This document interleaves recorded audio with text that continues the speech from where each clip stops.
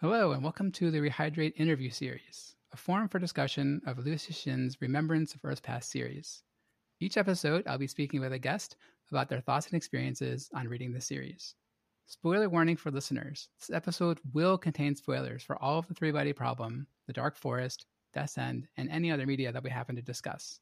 My name is Dan, and today I'm joined by Yilmaz. Hello. Hello. How are you doing? I'm very good. I'm excited to talk about the books. Cool. Let me hear a little bit more about yourself. Myself, my name is Yilmaz Aiten. As you can see, I live in New York.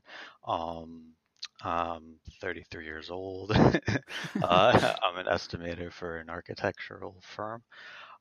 So I guess you could say I have a bit of a STEM background, although nothing compared to what you would describe the education as of many of the characters in the books are, that's for Mm. sure.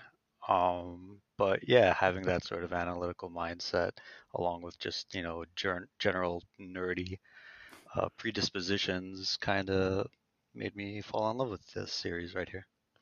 Yeah, I think that's true. I'm a software engineer myself, and I think having that sort of like analytical mind, like scientific, more thinking mind, like it helps you like get. Hmm. I think be more immersed in that story and like be more open to the big scientific concepts that he introduces. Exactly, because this isn't very much so. I mean, Sisson's not really known for being a character development sort of author. If you read any of his other stuff, such as Ball Lightning or Wandering Earth, it's more the scientific awe and wonderment that Mm, drives his narratives more than characters per se. But now that's not to say that he neglects characters entirely, which would be a fallacy. He doesn't. He just doesn't lean on that as his prime driving force in telling the story. right, right. Yeah, I'd agree with that. So what got you into the series? Like, how did you hear about it? Like, what drew you to wanting to read it? This series specifically was recommended to me by a couple of friends. Every so often, we don't have like a book club, but we would try and coordinate what we're reading so we have something to talk about in a group chat. Mm, Um, and we've read a few other modern science fiction books. The Children of Time, Children of Ruin. I guess it's not a trilogy yet, but it seems like it will be. The Quantum Magician would be another one, which is more of a comical than a hard science series, and a few others. So yeah, it's really just word of mouth, I guess, to answer your question. and then how did you actually read it? Did you read like a physical copy of the book, an ebook? Yeah, so I have the three physical copies, and it took me over the course of like 3 to 4 months. Um, Mm, because I'm kind of a slow physical reader. I guess just the tracking speed tires me out. But I'm actually going through it again, but this time in Audible. The reason I discovered this podcast was through the subreddit, Three Body Problem. mm. And I was going through, I was just on Reddit one day, and it was one of the suggested subreddits because I guess, tracking your cookies or whatever, it's seen sometime in my past. I was interested in the book, so it suggested it. And I was like, oh, yeah, I loved it. And yeah, so I just restarted listening to the first one, Three Body Problem, a few days ago on Audible. Awesome. Yeah, actually, like that's the way I first read the first book was on Audible. Hmm. I am a big podcast listener, and I just needed something to listen to on a long Hmm. drive, and I was like Yeah. looking for recommendations. You know, uh, so a couple of my friends, the same ones that put me onto this book originally, they're kind of Audible or ebook haters, Mm, uh, kind of elitists in the sense where they feel like, oh, you don't extract the same appreciation or you don't put in the work, so to say, yeah. in a book. But I remember reading this. I forget where it was from, but it was a scientific journal entry where someone pretty much proved that reading and listening to a book, there's no discernible difference in what you intellectually extract from it. The only difference is you're tiring your eyes out by reading. Uh, Hmm. I could link that to you later on. Yeah, definitely. Yeah, I feel like when I listened to it, I don't think I didn't absorb it as much because like I wasn't super focused on it. I think that's the difference with Audible Hmm. books. Like I was driving, like paying Right. attention to the road, and like then your mind starts to wander, and like oh yeah, I'm listening to a book, right? But with a Hmm. book, like I think you need to be more. To me, anyway, I need to be more focused, and like and it's easier to kind of catch. some of the more details, especially like when they get into like names and that kind of Hmm. thing. Hmm. To me, it's easier to focus and concentrate. I understand where you're coming from, and I feel the total opposite. Really? I feel like when I'm driving, especially, so I have a bit of a long commute. I drive an hour each way. Hmm. I'm able, and if there's no traffic, that's kind of the key. If there's no traffic, I could kind of turn my brain off to the traffic and kind of coast a bit. It sounds more dangerous than it actually is, and just listen to the book. Whereas if I'm laying in bed reading the book, my eyes kind of wander, and I'm not like Hmm. comprehending what I'm reading. So that's why I think books like these, I think at least through the first couple of chapters of Three Body Problem, I see like I'm grasping better. Now that just could be the narrator being cued in to what perhaps is being lost in translation Hmm. better than I can read. I don't know if the narrator himself is the translator, Ken Liu. I don't Yeah. think he is. I don't remember. That's something I could look up. But either way, I feel like I'm extracting more information. Yeah, it's interesting. So I guess of the three books of the series, like which one is your favorite? Mm, that's I feel like there's not really an answer to that question because I read it, I went through it, I guess you could say, after all three came out, Hmm. and I didn't stop in between each book rather. Oh So yeah. for me, it's one continuous story. So to like put a delineation point in between where Dark Forest ends and Death's End begins would be arbitrary to me. Yeah. Um, but I guess if you put a gun to my head and was like, you got to answer this question, I I would say Death's End would be my favorite out of the three Okay. because it's the culmination of everything and it's where the scope is, zoomed out the furthest, so you see the full consequences of everything that occurred over the past, several hundred years in the narrative. We could get into the details later on in this, I imagine. Yeah. So I guess like I mean that makes sense that you read it as one contiguous story. Hmm. So I guess like in that vein, like what are the moments that kind of stick out to you? Like the big moments, like when you think about the series, like at a really super high level, like Hmm. that moment was some of my. These are some of my favorite moments from the series. Um, well, you of course have each book has its, climax, its culminating event, which in each three respective books is a wondrous cinematic and awe-inspiring moment. The first one, so put yourself in your mind when you're reading the first book, right? And you have no try your best to forget the Dark Forest and Death's End. At the end of Three Body Problem, when they set up the towers with the wires to cut up the ship, Hmm. can you think of anything in your recent memory of stuff you read that was as crazy as that and that would be as wild if it was made into a television scene or a movie? Yeah. Um, and I guess I suppose the equaling moment in the Dark Forest would be, the teardrop cutting through the fleet, and then Yeah. Death's End, the painting of the solar system. But Yeah. those are the awe-inspiring cinematic moments. You're asking me what my favorite moments were, Yeah. so that's a bit more of a very nuanced and personal question. Um, I think something that Sisson does very well is he veils the mystery, and antagonists that you think are the baddies of the story end up not being the ultimate baddie. Hmm. um, Something I feel that does that very well would be are you much of a gamer? Yep. Yep. So I don't know if you've ever played the sort of the golden age of Final Fantasy games from the PlayStation era. So Oh yeah. 7, Definitely. 8, and 9. Yeah. So For like sure. in each one of those games, the original, antagonizing force isn't the ultimate antagonizing force. Right. And that's something he does very well. So in the first book, you think it's this anti-science, anti-intellectual threat in society, that we're kind of seeing a lot of today. Hmm. You think that's sort of where the theme of the story is going, and it's not at all. In the second book, Dark Forest, So that's further back in my memory. So I'm trying to recall exactly what was going on. There's so much going on. Yeah, I mean, like Dark Forest is like kind of bifurcated too, right? Because like you have like the first half is like all about the wall Right, right, adjustment right. project and that kind of stuff, and then it's like totally separate. Like after the teardrop attack, then it's then it's all that.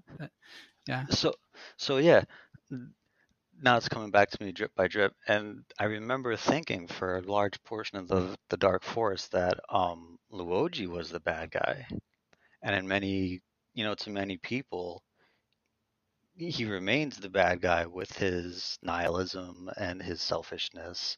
Mm-hmm. Um, so part of me was anticipating the big reveal that, oh, he was working with the Trisolarans all along. Well, that ended up not being the case. You put your spoiler in the beginning, so Yeah. Yeah. All free, all open spoilers. No hold yeah, back yeah. here. So that, but but in my mind, like that's what it was being set up as, another false antagonist. And in Death's End, you had I guess you could say what's Chang? Chang? Oh, What's her name? Changxin. Chang-Chi. Yeah. I guess you could say for a while that she was the antagonist because she, knowing her own limitations and faults, she still chose to be the sword holder. And it's a very, if you understand, I could be getting this wrong. If you understand that you lack what it takes to execute the job, why take the job? Right. Yeah. She had And no intention of ever pressing that button. right, and the Trisolarans knew that all along. They had their algorithms, suss out the dispositions and inclinations of Luoji for decades before that, and they knew, like, I forget what the statistic was, like 95% chance that if they struck, that he would press the button and have both Right. their systems blow up. And then All they right. did it on her, and I don't remember what the numbers were, but I don't know, say for argument's sake, it was 50%, and they were like, you know what, we could take that gamble. and Right. she Right. and she knew that herself because who knows you better than yourself. So I guess back to your original question, what was my favorite moment, my singular favorite moment? I think it might be right when the deterrence era became the post deterrence era, and they handed the remote over, and the Hmm. Trisolarans were like, all right, that's it. Immediately it was like, I remember it was within a paragraph that they Yeah. attacked. I thought that was, I think that not only vindicated Luoji's theory all along, but it also, there's finally real consequences for Earth for everything that happened Right. Right. up until that point. Because up until that point, the only loss that Earth ever felt was the destruction of those ships. But that's something that Earth could recover from. From that point forward, it was rapid decline for all humans. They Yeah. were Really rapid. right. They were Yeah. All the Australia stuff. all the imprisonment there, and they were treated like cattle. Yeah. And then after that, the two ships that left the solar system, what was it, Blue Space and the Bronze Age? Yeah. Yeah. Blue Space. I forget the other one. But yeah, there's three of them, right? And Blue uh, Space, Bronze Age, and oh, Gravity. That's right. They sent the signal out because they had the gravity antenna, right. Right. and then soon after that, the Trisolaran system was destroyed, and then soon after that, the solar system was destroyed. But yeah, from that point on, it was all downhill for people. When you think back on reading the Three Body Problem for the first time, when you first read it, like, did you have any sort of idea what it was about? Were you surprised by the beginning of it? Like, personally, like the reason I asked is because I personally was very surprised. Like, I picked up this book because it was like, or I picked up the audiobook because it was hard sci-fi, and then it's like they're Hmm. talking about the Cultural Revolution, and like then Hmm. it was like, what's going on here? So like, I guess, did you have a similar experience? Did I go into it expecting anything? Well, I knew its genre. I knew it was a sci-fi space epic, just from basic description from my friends. Um, what I expected was probably along the lines of another space opera that uses outer space as the vehicle to deliver a sort of a moral message to the audience, another story where space is used as the backdrop for lecturing the audience, the reader, about how they should behave and what a bad person they are. But it was totally different from that. And I read a lot, I consume a lot of media, movies, music, television. So I guess I'm kind of very well indoctrinated and kind of jaded to Hmm. Western style of writing. When I'm watching TV, I find myself predicting the very next line that comes out of a character's mouth more often than not, and it Right. becomes kind of monotonous. Sisson coming from China, of course, coming from a place that up until very recently there weren't very many cultural exports. It's refreshing. It's a novel, right? Right. So I thought I knew what I expected, but what came of it was something totally different. Very, I guess, in the ultimate end, you could say, how the narrative played out, that it's rosy, it's peachy with the pocket universes and everything kind of resetting. And oh, look, our if we stay the course with our virtues and morality, things would be great, but uh, not great for all the civilizations and people who died along the way. So Right. it's a very grim and sobering and humbling story, something that you don't see very often from Western writers. Yeah, I would say yeah, because it shows us like how insignificant we are, right? Not even Hmm. like in the scope of like our solar system, or our not, I mean our like the Milky Way, right? But like Of in the course. entire universe, like we're so insignificant. There's like millions of these races like always fighting, and like we're just like some people out there like sending some naive message into space, like hey, look at us, you should Yeah. come visit us, right? We're so insignificant that the chapter where Singer was loading up his interstellar railgun, Right. he's so him and his niche in his society is considered to be a lowly job. Like he's just some pencil pushing, Right. entry level job. That's how insignificant we are, that our destruction is just like, whatever, dude, why are you emailing me about this? Just Yeah. blow him up. He did think we were sort of interesting by, Yeah. calling us star It, fuckers and everything, it, but it's like, yeah, it's more like curiosity, but like, it, whatever. And the boss is like, just do it. you know, I I respect Ye Wen-jae, because if not for her, the Singers wouldn't have thought of us enough to hit us with their level 2 attack. Yeah. So at least we had that respect from this type 3, maybe type 4 civilization, whatever the hell Right. they are. Oh, I remember there was a sentence in that paragraph that stuck out to me, where he said that, where the author alluded to Singer and his race's ability to put himself in the minds of other people, where he can, like, I guess, transpose his consciousness or something. Oh yeah, someone else mentioned that too. That the his boss, or his supervisor could read his thoughts, right? And like that Hmm. was more open. I think it's like similar to like how the Trustalians can't hide their thoughts, like they just transmit Yeah. them, outside their body. So I think those chapters like are some of the most interesting ones, where they Hmm. actually talk about from the perspective either the Trustalians or Singer, Yep. because like the way he talks about time, it's like he talks about light minutes or like grain of Right. sand. Like it's just his writing style is very interesting there, I think. The non-Earth POVs were amazing. Yeah.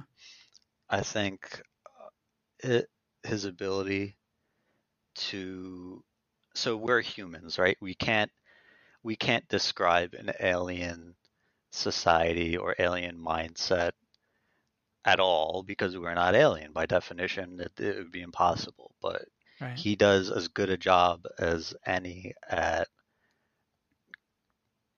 taking himself out of his own shoes and trying, since in a very sincere way, to suspend disbelief, but in a very plausible way, of what another civilization might be. There's a lot. I feel like there's a lot of arrogance in science.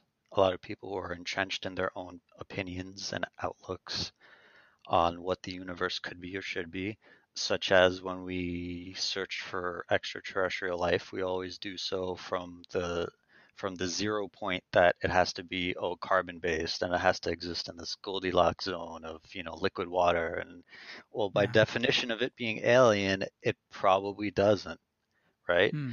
Because the conditions for Earth and life are probably inhospitable to another alien species out there. That might Right. be the chains that build up their structures, if they're even made up of structures. Imagine that. It could be sulfur based. Who the hell knows? They could be metallic. That. So his ability to do that, I was very refreshing. What were your thoughts on him never just actually like physically describing what any of the alien races look like? Did you I have, think I mean, were you disappointed or like, no, yeah, go no, ahead. no, not at all. I think that was a great way of leaving it up to the imagination of the reader, because if he was to do so, then he kind of locks himself into whatever limitations of those descriptions are. Right. So say that they're humanoid of a sense, right? Say the Trisolarans are humanoid, right? And then he locks himself into being, oh, then they have to be carbon based. Oh, and then the dehydration thing kind of doesn't work out. You know what I mean? Right. Right. Right. So if there's some things he leaves vague, then he gives himself, or any author would give themselves more latitude in making their story more plausible. Plus, it's cool not have every little thing dictated to you. Right. So some of the more like high-minded scientific chapters, I'm thinking like specifically like Project Sophon chapter or the part where they enter the four-dimensional pockets. Hmm. You know, when I first read them, I had to like immediately go back and reread them because I was like, "What Right. are they talking about?" Like, I mean, how was your experience reading those like super scientific chapters? Yeah, I did the same thing. You're thrown aback, and they kind of hit you out of the blue, right? Right. You got to go back reread them. Something I did with a few of them was so the none of these are really ideas or concepts that he invented. They kind of already exist in science, or they have a theoretical footprint. So to help me better understand them, I would look at clips of movies or TV shows, or read excerpts from other books that describe similar things, Hmm. to help you better understand. So when they were describing in the end of the first book, the unraveling, the unfolding of the protons into, two-dimensional space or whatever, Yeah. I understand it in a conceptual way, but to help really drive the point home, after I read that, I got on the computer and I looked up Carl Sagan's famous, Yep. with the apple slice. Yep. Yep. Every sci-fi fan knows what I'm talking about. So I leaned on other things to help rationalize it to me. Yeah, I actually linked that video in the last episode Oh, too. do you? 'Cause, yeah, because I did the same thing. Yeah. After I read, I forget when I did it, but I read Flatland like right after, or even during the series maybe because people had recommended it as like how to think about stuff in like different dimensions and like yeah, tons of videos about Mhm. tesseracts Mhm. and like higher dimensional Yep. things. The scene when the crew of Blue Space, or was it Gravity? I guess it doesn't matter. They were in the ring, I think it was called, Yeah, and they were able to see inside each other's, like, their organs and their insides, and everything was, in my mind's eye was painting like me looking at another person, but then their entire existence becoming like this fractal sort of expanding pattern where you're going through like a kaleidoscope. yeah, And that's the visual that you're seeing, like the insides of their insides, everything just mushrooming out, and it's just you can't visualize it because it doesn't exist, and our brains exist within three-dimensional space, and they're wired to only interpret the information of three-dimensional space. But the best ability we can to imagine four-dimensional space, I think, is very well executed in those passages. yeah, yeah. I mean, the only other thing I can think of is what Interstellar tried to do at the end of it by showing that, but it came off as just silly to me. I mean, that's the one part of the movie I didn't like. Oh, when Matthew McConaughey's character was falling through that library. Yeah. Yeah, that. I mean, I get what they're trying to go for, but Right, like, right. and it's really hard, right? Like, I how thought can you do it? I thought that was more of a artistic interpretation more than it was supposed to. So that as far as movies go, that was probably as hard sci-fi as it gets, especially towards Right. an American audience. Yeah. So I appreciated that, and I didn't really have many bones to pick with it, understanding that that's where it was coming from, and it helped teach millions of people around the country, perhaps around the world, all these concepts that they never knew about before. So I Yeah. like that movie a lot, even with the silly little, scenes like that. Yeah, same. Yeah, I mean, people got super interested in black holes, and that's Hmm. sort of what I'm thinking. I mean, hopefully, if like the TV show for Three Body and Remembrance of Earth Past like takes off on Netflix, like if that really becomes popular, like maybe like these concepts will also be, Hmm. become more interesting. People will start getting being armchair physicists or whatever, right? Um, so I guess, do you have like what's your thoughts around the TV show? Are you apprehensive? Are you excited? Like, what are you thinking there? I'm actually pretty excited. I've been waiting for some sort of adaptation. I knew it would be adapted into something when I read these books 3 or 4 years ago, just Mm, because of the all of the attention it got at the time, even yeah, within sci-fi circles. I mean, I think President Obama read it and had things right. to say about He's it. on. Yeah, he's on every book. Every all three books is like a quote is like Is there? quotes us. That's Yeah. pretty. It's probably a later edition. I don't have those. So yeah, when it gets attention like that, then you know it's going to be made into something. As for how its adaptation, it's being done by the guys who did Game of Thrones. They Uh, get a lot of bad credit for how they handled the end of the show, but they had no source material to go off of after having 4 seasons worth of it. right. So I don't have those same fears about this, knowing that it's completely fleshed out. In fact, you have the prequel. Well, it's not really a prequel because he wrote it first with Ball Lightning, so there's a lot to go off of. Hmm. So I'm not really worried about any of that. There's also that fan fiction book that came out last year. I haven't read yet, but Yeah, I haven't. Yeah, Redemption of Time. I haven't mhm. read it yet either. I've heard mixed things, so yeah, I haven't Yeah, done it yet. on Goodreads, I think it's hovering around 4, so that's Hmm. pretty good. And you said you had read Wandering Earth, right? No, I saw the movie. I didn't read it. Oh, okay. How would you think of the movie? Same. I only didn't If read I the book. said I read it, that was misspeaking. Oh, The movie, the movie it was comical. It was a bit of a now, from what I read online, is that it it's not like what the book is like. hmm. Um, the movie, I enjoyed it for what it was. I went into it expecting something a bit less intense and emotionally captivating as Remembrance. That's Hmm. what it was. That's about it. Yeah, when I watched it, like I liked it too. But Yeah. I mean, like the broad, like big concepts, it really did remind me of Leo Sishin. Like, I mean, he wrote it obviously, but like, like you can kind of tell for me, like, oh, they're moving the whole Earth, right? Like they're, like these kind of really big, high-minded scientific concepts. Like, it reminded me of his style, and like I got it. And so that's hopefully, I mean, that was for a Chinese audience, not, I don't think it was meant to be released, or to be, it was released in US, but it wasn't, Hmm. wasn't like a mass market thing, right? um and No, so I saw it at an independent theater, so it wasn't like in every AMC or whatever. yeah, I saw it well, I live in Los Angeles, and they have like a big Chinese community here, and Right. I saw it's like when those Chinese communities, it was like subtitled in English, but it's like in the in Chinese. Yeah, I always prefer watching foreign entertainment in their native language as it's produced, because you get you, the voice, the emotions in the voice, the inflections, all the little nuanced things that you're not going to get in a dubbed version. Hmm. So I don't mind reading the subtitles for a couple hours or an hour and a half. It just helps you Yeah. pay better attention, in my opinion.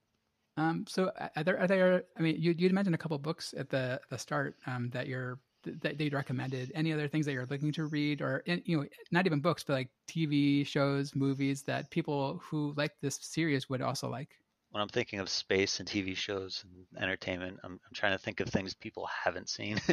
I'm watching I'm watching The Expanse right now on Amazon, Yeah, and I think that's a pretty good take on yeah, a pretty realistic take on what intrastellar society would be like, where it's all humans just spread out in different parts of the solar system, and they're limited yeah. and what their limitations are. I absolutely cannot stand the space genre. or works within the space genre that violate FTL, faster than light travel, Hmm.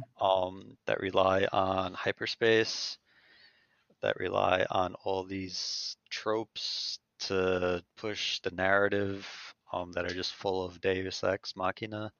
Hmm. They're pretty stale to me, and I try to avoid them.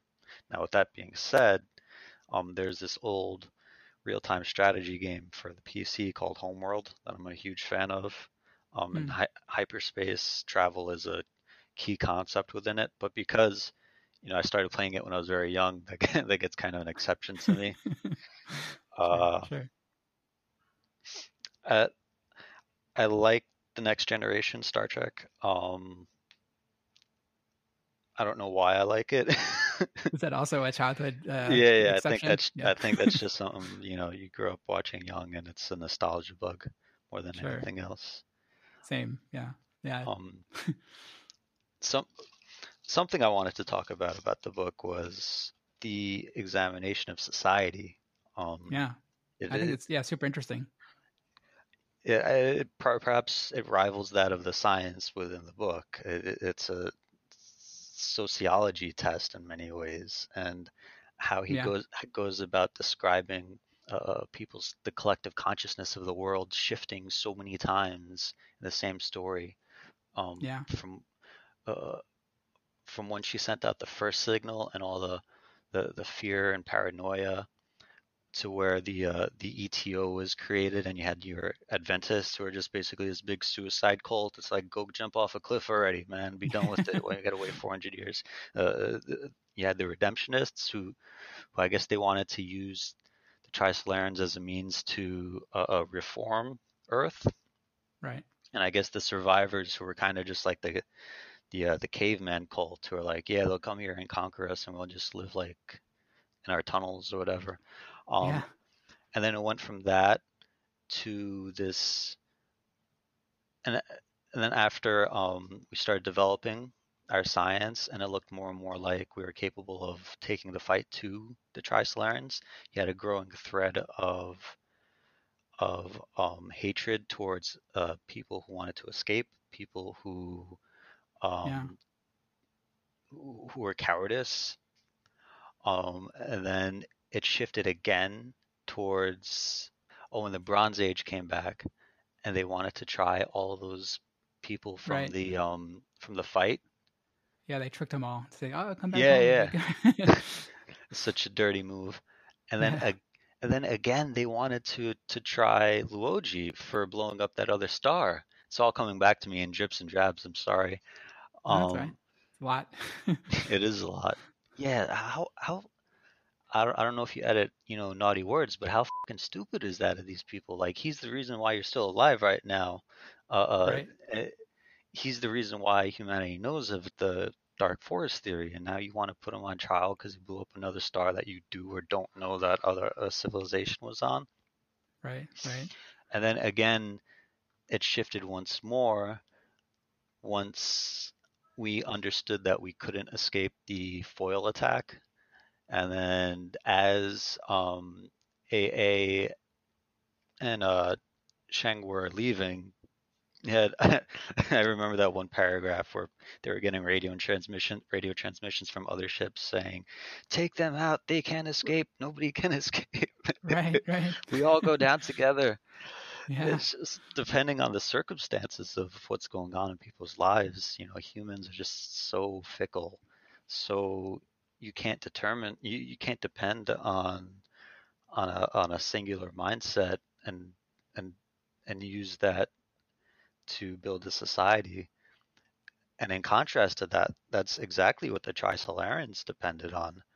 Um, I remember I remember reading the guy who was manning the outpost on Trisolar Hmm. sorry, the The listener. Trisolaris, yeah, the Yeah. listener, and he came back to his king, or his whatever they called him, The precept princeps. princeps, Princeps. yeah. And the leader was like, yeah, these emotions, these fickle little feelings, we tried that in the past, but it didn't work out.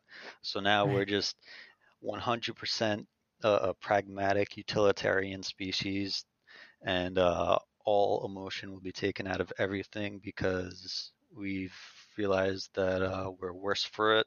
Yeah, they're singularly focused on getting off of Tri-Solaris. Like that's the only important thing because they know it's like not not Right? long for surviving. So they have to like yeah get Their rid of all material freedoms. conditions depends on that. And Yeah, I guess that, I'm coming to this realization right now as we talk, and it makes sense for Earth to be different because we're in such a stable, yeah, little planet in our little pocket of the galaxy that doesn't get much action. So we have the luxury of being of emotional species evolving because we don't have to worry about the material needs of water and heat right. and radiation and all those things that all these other species have to not only survive in but try to escape themselves out of, otherwise they'll be destroyed. And I think there's also like a recurring theme of human arrogance as well. Oh, Like of in the course. first in the first book, Yao and Jie and they in the Chinese government just send messages out, be like, of course, like we're like the dominant society, Hmm. so we Hmm. want someone to help us. And then later on, the arrogance before the Droplet attack, like, oh no problem, we're the advanced 200 years, we got it, no problem. We got our little uh, fusion drives now. We're cool. yeah, and then after that, after they know that the attack is maybe incoming, they go, okay, well let's build bunkers on the other side of Jupiter. It's fine. Nothing can hurt us now. We're blocked from the sun. So like there's like always like Hmm. these like yeah peaks of human arrogance and then the sudden realization like, oh no, I guess we can't defend from these things, these unknown things. Yeah, for a brief moment they had the reader feeling like they were going to survive the little photoid attack. Yeah, yeah. Uh, and then he hits you with the, oh, you thought it was going to be a space missile? No, it's uh, just a sheet of paper. yeah, just a playing card. That's what I had in my mind. I had like the ace of spades just like flowing through space. I think the only character who had it all figured out was Zhang Beihai. Yeah. Um, what a lot of people call the fifth wall facer, because he was the only one to not only have the dark forest, or looking back on it now, the reader can assume he had the dark forest theory figured out, which is why he hightailed it the hell on out of there. But Mm. he pretended to be a loyalist while the whole time being an escapist. And correct me if I'm wrong, I think the ship he was on was the ship that seeded those other planets that AA and Shang got to in the end. I think his ship was destroyed when they had the Battle of Darkness, right? But it was those three ships, like Hmm. there are those two ships that are chasing after him, and then they got into then they realized that they're in the darkness, Hmm. and then they had to like fight for resources basically, and I think he Oh, was that's taken right. out, but like the I forget. I don't think the entire crew was destroyed, but he definitely, or I don't know if the whole ship was destroyed because they wanted different parts, right? But Right, yeah, right. so I don't know if it's that ship, but yeah, he was part of that whole deal. Okay. Well, either way, he had it figured out. And that's Totally, and he is the one that caused the because remember they had the argument about the different kind of drives, and he right. shot the other people with the How meteor. cool was that? He Yeah, went to the little pawn shop, or yeah, the memento shop, bought the right, meteorite fragments and created bullets out of them, so nobody would yeah, know that it was. right. So Yeah, like yeah, they killed all the scientists who wanted to do like the old school kind of propulsion, yeah. Let me put this diesel engine on my ship and expect. right? what, what could go wrong? Oh, that's another thing in space sci-fi that I absolutely hate, where we encounter some alien species, they reach us, and we have any chance at all. It's like Yeah. just by virtue of them getting to us, it's already game over. Yeah. So the Trisolarans coming here 400 years, and everyone thought, it was all peachy because we had some underground cities and some Right. spaceships. Just the arrogance captured Yeah. was It's just a very on the droplet. nose. Like, what could a Yeah. droplet do? What kind of little? How cool was that scene? Oh, it's Where it was great. all just Yeah. one homogeneous molecule. Yeah. Oh, the strong interaction. Yeah. Force. Yeah. Hmm. Metal or whatever it was. Material. I thought Yeah. that maybe I still think, but I haven't seen any more information on it either way. So at the end of the first book, when they're unfolding the proton, Hmm. and they describe it as a perfect sphere that's mirror-like, I thought Mm. that eventually became the Sophon. I thought that was the material that they made the droplet out of. Could be. I think I do remember them talking about strong interaction material in another place, but I can't remember exactly where. But Something I got it, that might have been it. something to keep an eye out on a second read. And that's the beauty of a second read, because now you know the significance of the things you might have glossed over Totally. or not comprehended the first time around. Yeah, when I've been doing the rereading for this podcast, like every time I encounter anything that like mentions dimensionality, like I always like highlight it, like, oh yeah, Hmm. like especially in like the three body problem, he'll talk about dimensionality and like, is he setting it up like either Sophon or the two dimensional attack or what? Like, but there's Hmm. like a strong current of dimensionality theme throughout the entire series. Hmm. I put little post-its on the margins for the significant. Mm. I think that's one benefit of ebooks is like it's really easy to highlight and make notes on without reading your book. And it's also easy to search too, because there's been multiple times where I had to search for some term that I've been looking for. And I That's was like, oh, right. okay. That is something I've noticed is you lose in audiobooks is you can't like control F, or even with the physical book. Like if you have an idea of where something is, you can quickly scroll to it or flip to it. Right. You kind of lose that with the audio. I was going to say that something just popped into my head. Earlier, I said that my favorite scene was when they handed over the the button for the sword project, Hmm. with the sword holder. And I would like to amend that and say that my 1A favorite moment was in the first book, the flag scene when they were making the computer, Oh yeah, the definitely. the von Neumann machine or the whatever it was. Yeah. That was just, if you don't have a computer science background, that is a great way of teaching basic concepts of how microarchitecture works to someone. And as something with a computer science background, like it's like, oh man, I studied this stuff in school. Like I know like what they're doing and why they're Hmm. doing it. So like that's like it's pretty early on in the book, and that's like one of the big moments that sticks out to me too. It's like, oh yeah, the human computer scene. And for, I don't know, I want to say about three quarters or two-thirds of that book, you had no idea what the significance of any of this was. You're like, Yeah, Einstein, what is he doing? I thought that was a little bit silly actually when I first read it. Yeah, but Yeah, you understand later on that the game is just a propaganda machine for recruiting people, right. so they're going to use historical figures, and then it's just like when it all hits you, it hits you, and not many Yeah. books hit me like that anymore.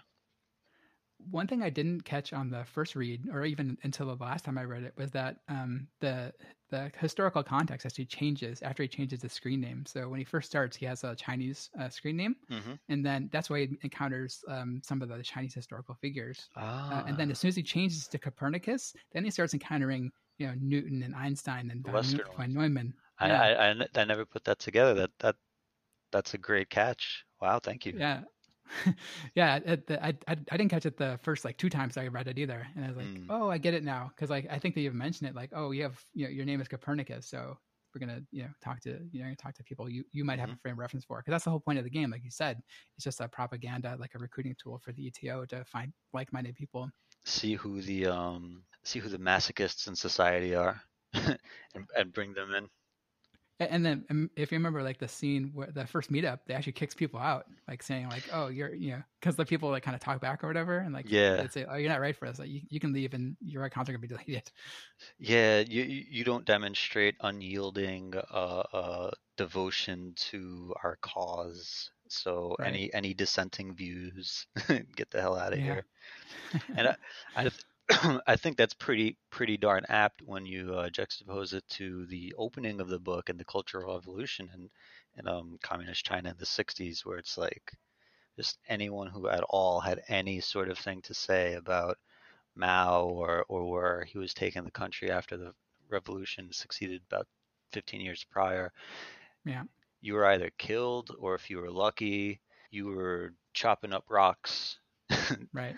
Yeah. Sent to the countryside to Yeah, re-educate yourself. in the re-indoctrination camps. Yeah. And that's sort of how the story started. Yeah. Yeah, that part was also really interesting to me when I read it, like the kind of open acknowledgement of the evils of the Cultural Revolution. But talking to some Chinese people, afterwards, they said like it's kind of like an open. It's not like something the Chinese government tries to hide. Like they do other things currently. Right. Like there's an open acknowledgement by the Chinese government that it was a bad period in history, and the Chinese government has made reparations for it, which I didn't know when I read this book. It was more like, whoa, the Chinese author is talking about like the bad part of Chinese the Chinese government. It's very surprising to me. If you put yourself in the shoes of a CCP minister, right, you kind of can't deny it or you can't not acknowledge it because it was everywhere. Everyone has a living memory of it. It affected everyone. It's not like, some of the other controversies where you can, either doctor footage or pretend it doesn't exist or come up with all these other narratives. So instead of making a fool of yourself and saying, "Oh, blown out of proportion," yeah, you have to own up to it in the same way that, in America, in primary school around here, primary school in America, they don't deny slavery, they don't deny the Trail of Tears. Yeah, you acknowledge it, but you don't really do anything about it either. Yeah, it Hmm. happened, it was bad. And next topic. Right.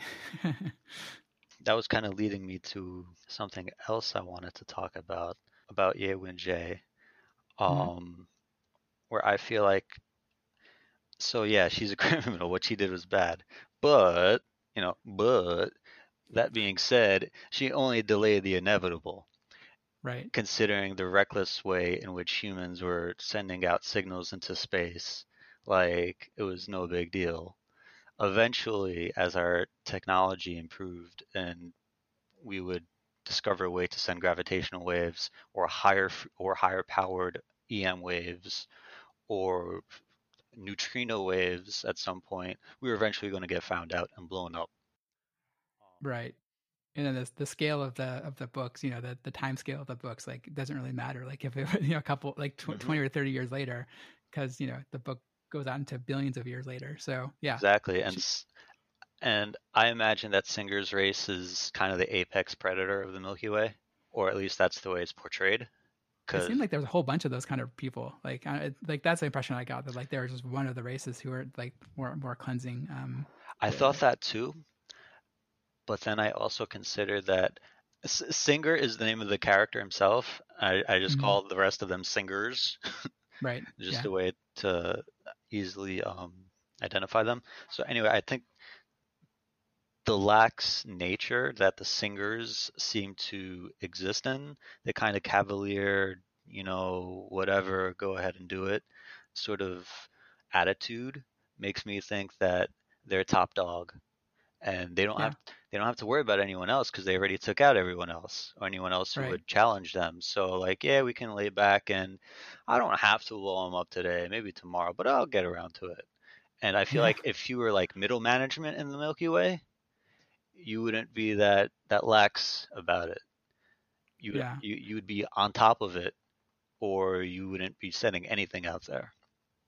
Yeah, I think one of the things that I would like to have seen expanded, seen a little bit more about, was like when they actually got to Planet Blue, and they talk about like all the wars that are happening, and like Hmm. how it's really taboo to talk about your location, and then yeah, it's just like kind of a battlefield out there. I would have just liked to seen a little bit more about that, yeah, because of that, just to get a little more context around the universe. Yeah, part of me feels like so from the point when the two of them escaped the solar system to the end of the book, you could create another book out of just that chapter. Totally. And he abbreviated it and he accelerated the time so much. And I think part of me thinks like he was kind of burnt out and he wanted to get to the end. And he didn't want to hash out this whole new narrative and conflict after the fact or after the foil attack. Hmm. So that's why he kind of did it very quickly. Yeah. So yeah, if that one chapter can be its own book, I think that's some grade A content right there. Totally. I don't know if like Redemption of Time is about that. I remember hearing it's something to do with Yuan Tinbing, and I don't know. Maybe they do expand on it. Yeah, I'm totally blind. Your guess is as good as mine, but that Yeah. would be very cool. Maybe the new Pocket Universe they started. Oh, Yeah. so as it regards the Pocket Universes, Sisson eventually, after writing three grim books that have a very pessimistic outlook on the universe and the fate of the universe, at the very end, he kind of tries to undo all of that by suggesting that no, the prisoner's dilemma and game theory, you could throw that all out the window because everyone who hid themselves in their pocket universe, they'll all give their matter back. And I thought, uh, and part of me wanted to pretend I didn't read that. I was like, so you wrote the three books for nothing? Like, what is the underlying emotional feeling you're trying to drive home here? That because I feel like you can't have it both ways. Either Yeah. the dark forest theory and game theory, berserker theory as it's called. Either that's all true or it's not, and we're all benevolent and we'll all do the right thing, quote unquote, right thing in the end. I Um, guess it wasn't clear that I mean I think they even said like, well, maybe not everyone will do it, but hopefully enough people will do it. And Chengxian kind of just took it as like a faith that people would do it, but maybe they didn't, right? Like we don't know what happened. It could be that she did it, but then they live on the on Planet Blue until they die. But oh yeah, maybe they didn't, right? yeah, and I interpret it in a way because of the conservation of mass slash energy that if Mm-hmm. only a single one didn't give back even a single gluon, it wouldn't Right, work because it has to be equal in the end. And if a right. But single speck of she left a matter is fish. missing, yeah, she left a fish. So is she? She screwed it up again. So is she going to return to a universe that doesn't exist? She's going to open up the door into nothing. I don't know. Okay. Well, Hmm. did you have anything else you want to discuss? No, I think we got to everything. I enjoyed having this conversation. It really helped me reappreciate all the things I may have missed and all these perspectives that I didn't consider before, like in the VR with the name he chose. And I really enjoyed talking with you. Great. Yeah, same.